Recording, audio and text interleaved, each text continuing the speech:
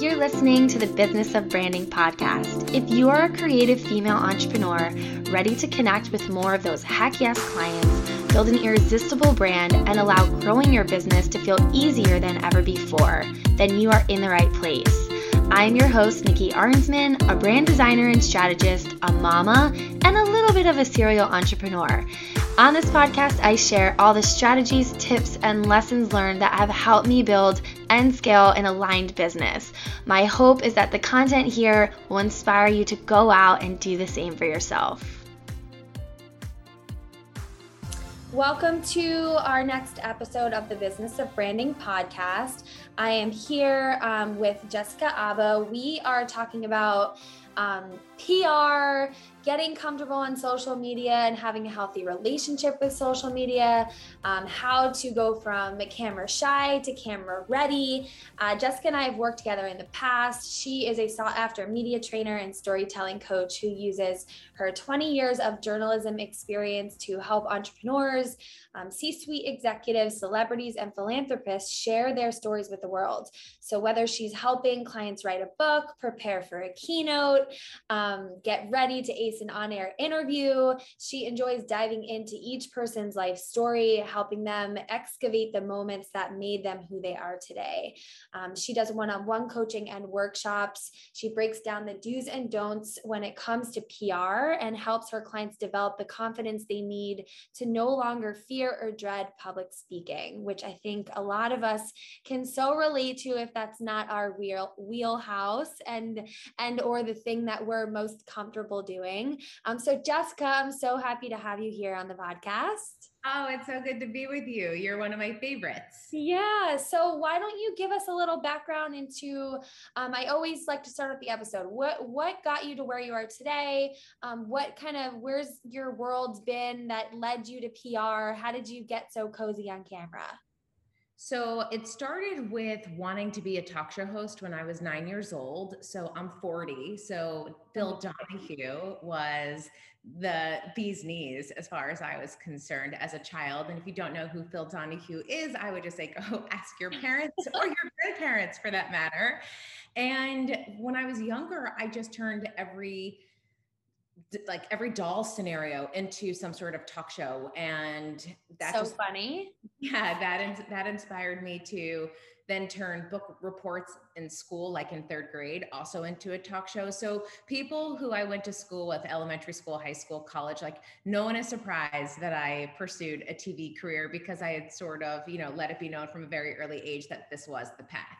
And then I went to Northwestern University. I went to their journalism school called the Medill School of Journalism for college and graduate school.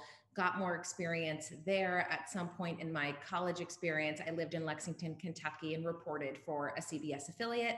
In graduate school, I went to Washington, D.C. and covered Capitol Hill for a CBS affiliate in Vermont. That was all part of my school program. So I knew then I was on the right track and continued my broadcast career long after grad school. But how I got to where I am today, as in like this actual moment, was once COVID hit, every speech that I had got canceled. And I'd been on a speaking tour since I was a teenager, talking about how affluence is not a requirement for influence. And I've been working with Entrepreneur Magazine and contributing to their video network for the past 5 years. And I've carried these video segments week to week to week and have really enjoyed that. But that's not my income by any means. I don't get paid to contribute. I have to have some sort of outside job to still wear that journalism hat. So I just sort of thought to myself, okay, when I started my production company in 2013, it was to empower young people and let them know they're not alone. I had in my news life been covering a lot of cyberbullying stories and teen suicide stories. So I just wanted to help people directly who might be struggling with a bunch of different things in life. And all of that required me to think, okay, what am I going to do to actually make an income to keep all of these projects afloat? So media training was always a part of that production company, consulting and helping people with PR. But when COVID hit and everything got canceled, it just seemed then that everyone had time to handle media training in their schedule in a way that they didn't prior. And that is when media training and storytelling coaching really took off. And it's now what I do all day, every day. And it's what I truly love, because so many people, as you said, struggle with being camera shy. And I'm working with these unbelievable human beings who have changed the world. And when I get to sit with them for their first session, they say, I don't know what makes me interesting. And then we kind of dive from there. First of all, I'm so proud and I'm like so excited to like hear all of this, because when you and I had first initially connected, I feel like it was just when everything was like shutting down. Like it was kind of right during that time.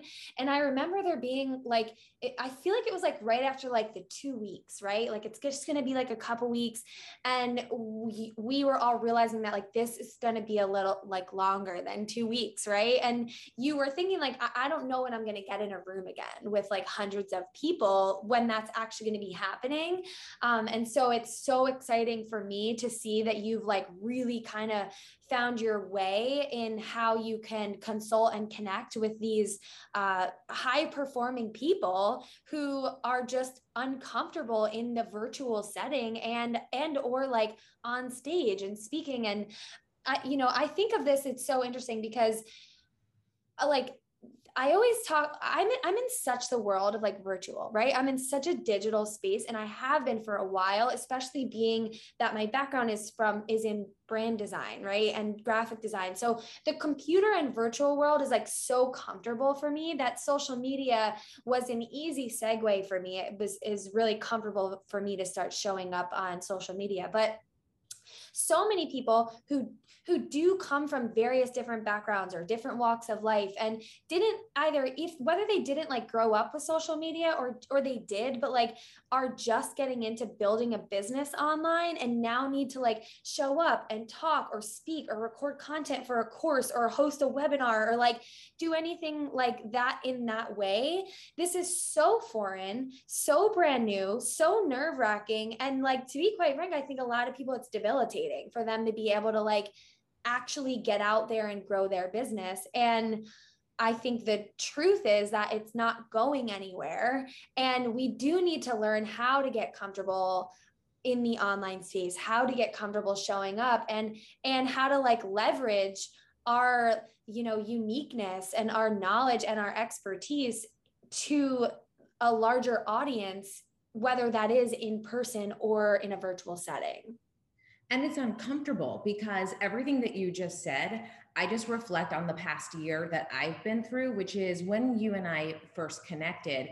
And I had shared with you that a friend of mine said, you really should have an online course and a webinar or something. That had been something people had been echoing for years. And I kept thinking in my own world, okay, well, what would I even create that would be 10 modules deep? And then it clicked for me like, okay, the one thing that I could talk about for an entire day is everything related to PR and how to prepare for your gig, and then what to do with your media clip after you've been on the Today Show or your local news or your local newspaper.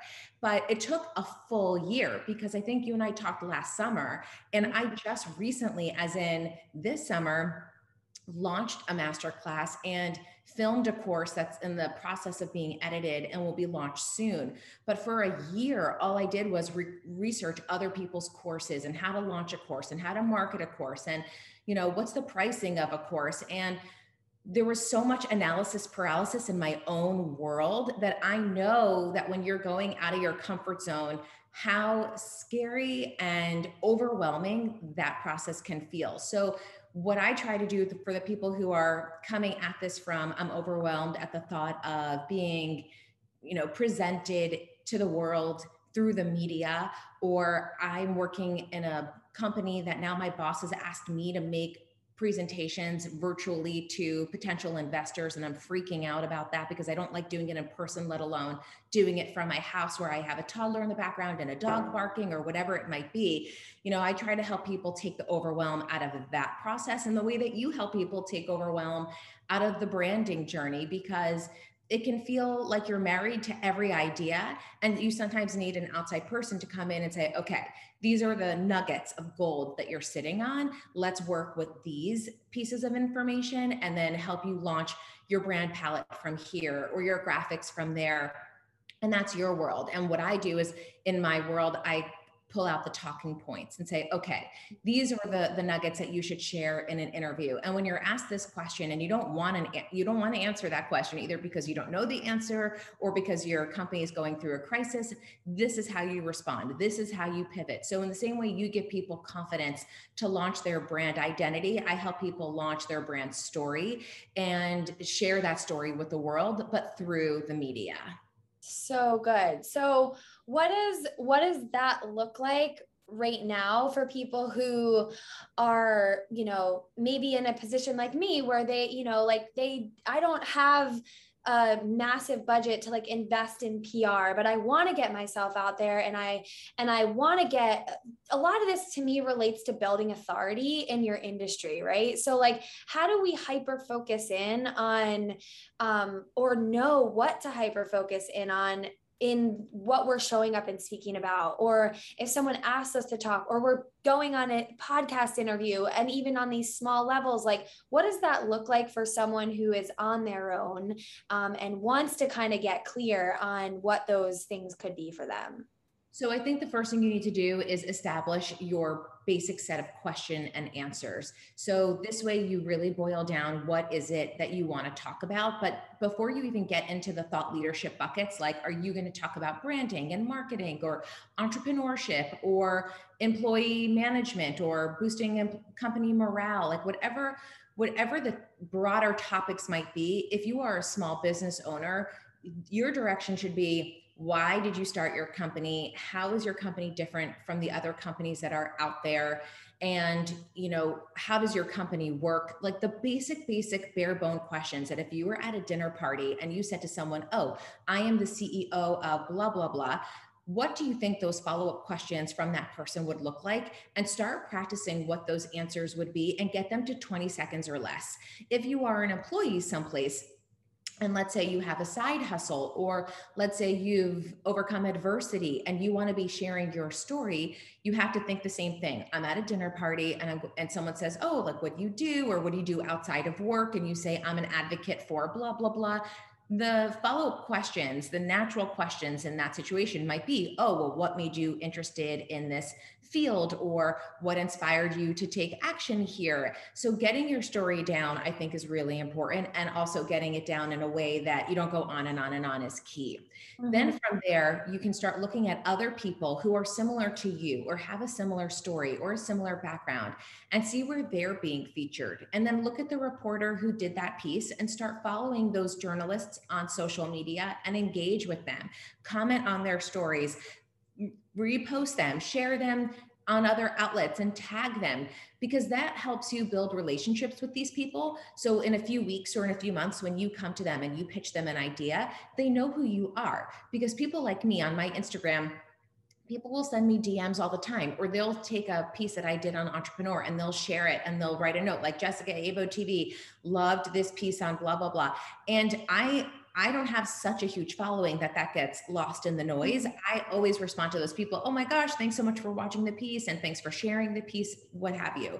And people have then later in time pitched me their own company, and I know who these people are. So I think you want to get your story and your talking points organized. They don't have to be perfect. I think you want to start seeing where people like you are showing up in the press, and you want to start following up with those journalists and building relationships with them. So when you're ready, say you are a business that supports women, maybe you're going to want to pitch people around International Women's Day or around Mother's Day. Maybe you are a company that gives back. So you want to be in people's minds and in people's inboxes when it's Giving Tuesday come November, or pre-Thanksgiving when we're thinking about giving back around the holiday season.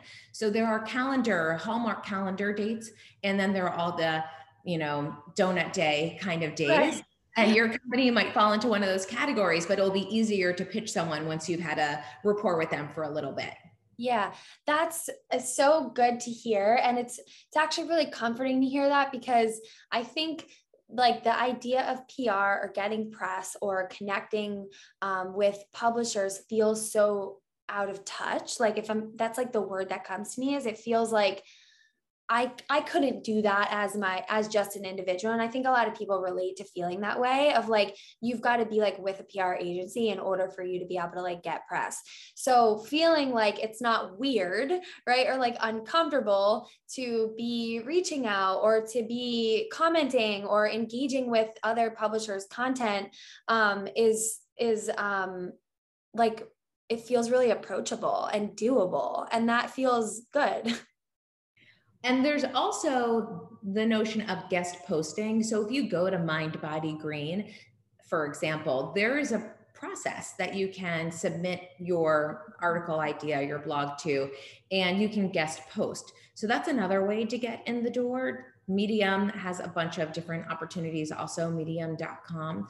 There are so many different platforms on Medium that you can guest post for as well. And a lot of the business entities that are out there, even CNN has an op-ed feature, where you can submit something. So I think people have to just think a little outside the box. But when my book came out, I did make the decision, even though I've been in the news business for 20 years and I have a very long contact list of journalists that I could approach when the book was on shelves, I still made the decision to hire a publicist for myself because two things. One, I didn't want to deal with the day-to-day emails and follow-ups because I didn't have time. I had a newborn and this book that required me to be traveling and doing other things. So I needed there to be a hub where people could be sending out the book on my behalf and following up with journalists to make my life easier. I also didn't want to deal with the rejection of people that I knew having to say no and it being awkward because some of those people I had done favors for in my life, I'd gotten their children internships or whatever else. And I just knew that they weren't the decision makers in every scenario. And I didn't want to just like make things awkward. So it made sense for me at that time to hire help. And if you are at a place in your business where financially you can sign up with a PR agency or a freelancer for 3 months, I would say like 3 months is your minimum, then I would say do it, but just make sure you're picking a publicist who works and has contacts in your industry, because it doesn't help if you, let's say for you, Nikki, you're in the business sector, given that you're branding and, entrepreneurship with the company that you have, it would not help you to go to a fashion PR boutique agency unless you in some way, shape or form were launching, with a designer, some new branding experience. So I think people make the mistake of being sold into this, reality that a PR firm will put in front of them and promise them the sun, the moon, and the stars. And they're just not the right fit. In the same way people pitch me, here's a great story for you, like it's a product and they want it to be part of a tabletop segment. Well, if anyone looked at what I do, I don't do tabletop segments. I do profiles on the founder who created the products you would see in a tabletop segment. And for those who don't know what a tabletop segment is, that's when you see an influencer or a spokesperson walk, behind a table and say, oh, for back to school, like this backpack is $9.99. And for every backpack bought, one is donated. And this bag of pencils for $21.99, like we'll secretly tell you the answer to every math problem, like whatever it might be. That's the gadget and the gizmo of 2021. Those are the tabletop segments. So cool. Okay. So I love that. That makes total sense. And I'm in full agreement that if you are at a stage in your business where you can make that investment, I think it's fully worth doing that. And I think it's cool that before you're there, there's other ways for you to be like connecting and building a network. And I also think that doing that proactively before you get to the point where you then can connect with a PR freelancer or an agency, having those connections could, I'm sure, transfer really well into like the setting of like, yeah, I've been featured here already, did this on my own, wiping my hands, help me out. Yeah. And I think something that people forget to do is once you get those clips, update everything you have as seen on, as featured in, and that goes across the board, LinkedIn, Instagram, Twitter, Facebook, everywhere. And also make sure all of your platforms look and sound the same. So it shouldn't be that, your company has a lowercase, letter in its name on LinkedIn, but it's all in caps someplace else. And it shouldn't be you talk about your media placements on Instagram, but nowhere else. It should be really consistent all across the board. And the reason why I think it's good that, you as an entrepreneur track PR opportunities in addition to if you hire a publicist, and especially if you're doing it on your own, is because that's just a boost of confidence for you to know people are talking about your industry and about stories like yours. Most people think, oh, they've already covered, this alcohol company being started by a female founder. They'll never cover me because I'm an alcohol company started by a female founder. Okay, well, maybe they won't cover it that month because they just did it, but follow up with that reporter and say, next time when you're doing a feature like this, or if there's another series or another opportunity, I'd love to be considered. They're not going back to that person they just covered. So why not get on their radar so you can be the person that they profile next time? So good. It feels like keeping a pulse on what's going on in your industry and in your world in relation to press, to PR, to articles, etc., is like so important. And just something, again, it's like doesn't have to be your main focus, but like having a pulse on what's going on and being able to like dedicate time to that. So good. So what about for the people who are nervous on camera and shy and like, you know what I mean? Like are lacking the confidence to even like put together the thing to share, or are hesitant to reach out and even do the stuff that we're talking about because like, I'm too afraid to even like get on a video interview. So that's the majority of people. Many people would rather jump out of an airplane than go live on television. It's just not the most comfortable thing. Yeah. So I would say the things that trip people up the most are they don't know when to stop talking. So they get really nervous and anxious the more they go on and on and on, because they haven't boiled down their talking points to just one thought per sentence. And they haven't mastered the art of just knowing when to full stop, put a period there and just not go on anymore. So there's that. Then there's the component of people feeling like they just don't like their shot. They don't know what to wear and they feel like they're not well lit and they're nervous that their dog is going to bark in the background. So they don't have the environment that they feel confident in.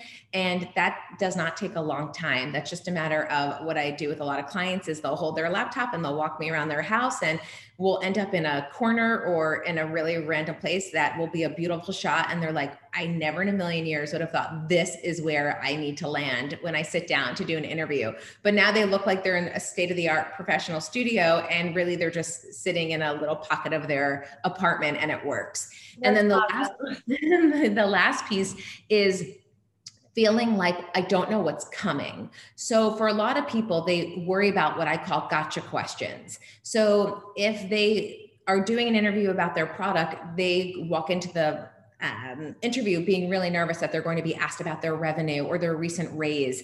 And if they don't want to talk about that, or if they lack diversity on their board and they worry they're going to be called out about that, that's where I actually start with the training. After we've boiled down talking points, I go into what are the things that you would be so afraid someone would ask you, and let's figure out how you'll answer those questions first, because then you'll be able to handle anything else that comes your way. So I think a lot of people walk into interviews with a lot of fear that someone's going to put them in the hot seat instead of realizing that they're just going to talk about a lipstick or a nail polish or some sort of gadget that they've created, or an app or a software company or an AI, whatever, virtual thing that they've developed.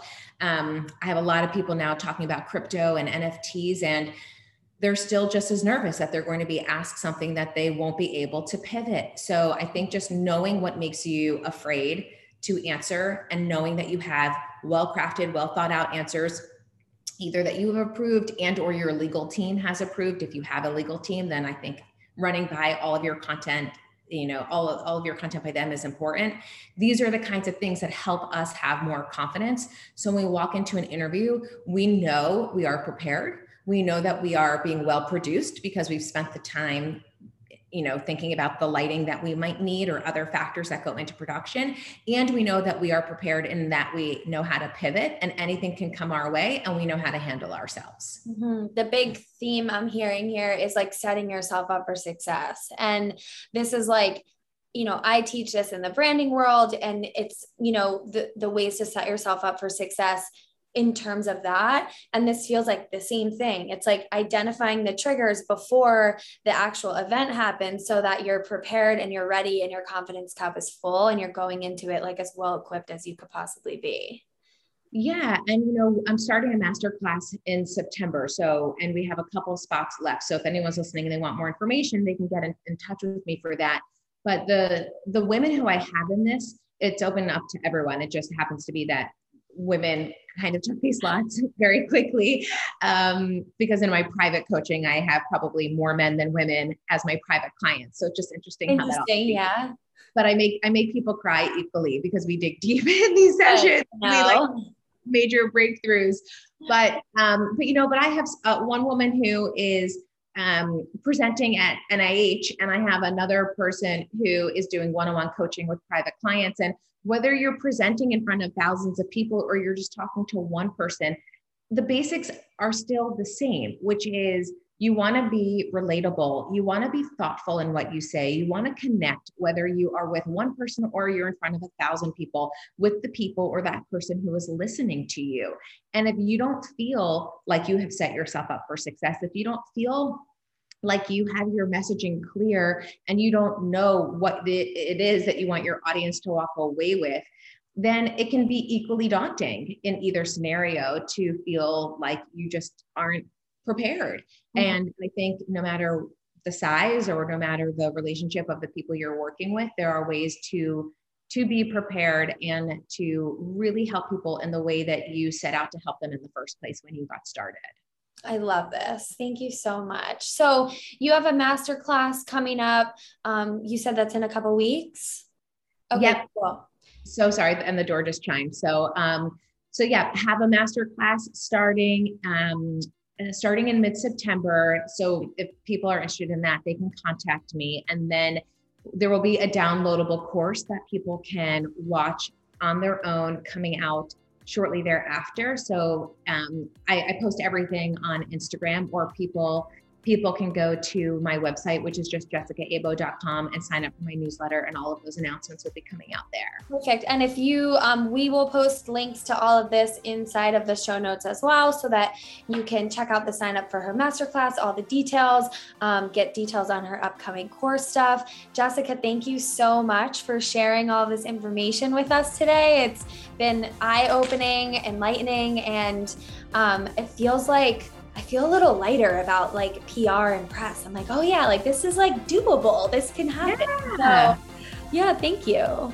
Well, go out and do it. And just keep in mind, there's probably someone somewhere that you are inspired by and you can't imagine your world without, but they had to put themselves out there for you to know about them. So in time, there will be people, for everyone listening, who are thinking, I can't imagine my life without so-and-so, without Nikki and without Sally and Amy and Nicole and Rachel and Joe and Jeff and Michael, because they learned about your story, they read about you, and you inspired them, or they're working with you currently, and they wouldn't be where they are without you. So don't deprive the world of knowing about you. Mm-hmm. It's so good. I always say, I always tell my audience and my clients, I'm like, if people don't know you exist, they can't pay you. Like they can't work with you. They can't experience you. So every time that you don't show up in your authenticity, that you don't show up and share that little thing on a story or a live or a little download that you got and you don't share it, it's a missed opportunity for you to have a connection with what could be like your ideal, dreamiest clients. So I am with you. You're amazing, Nikki. Thank you so much for having me. You're welcome. Have a wonderful day. You too.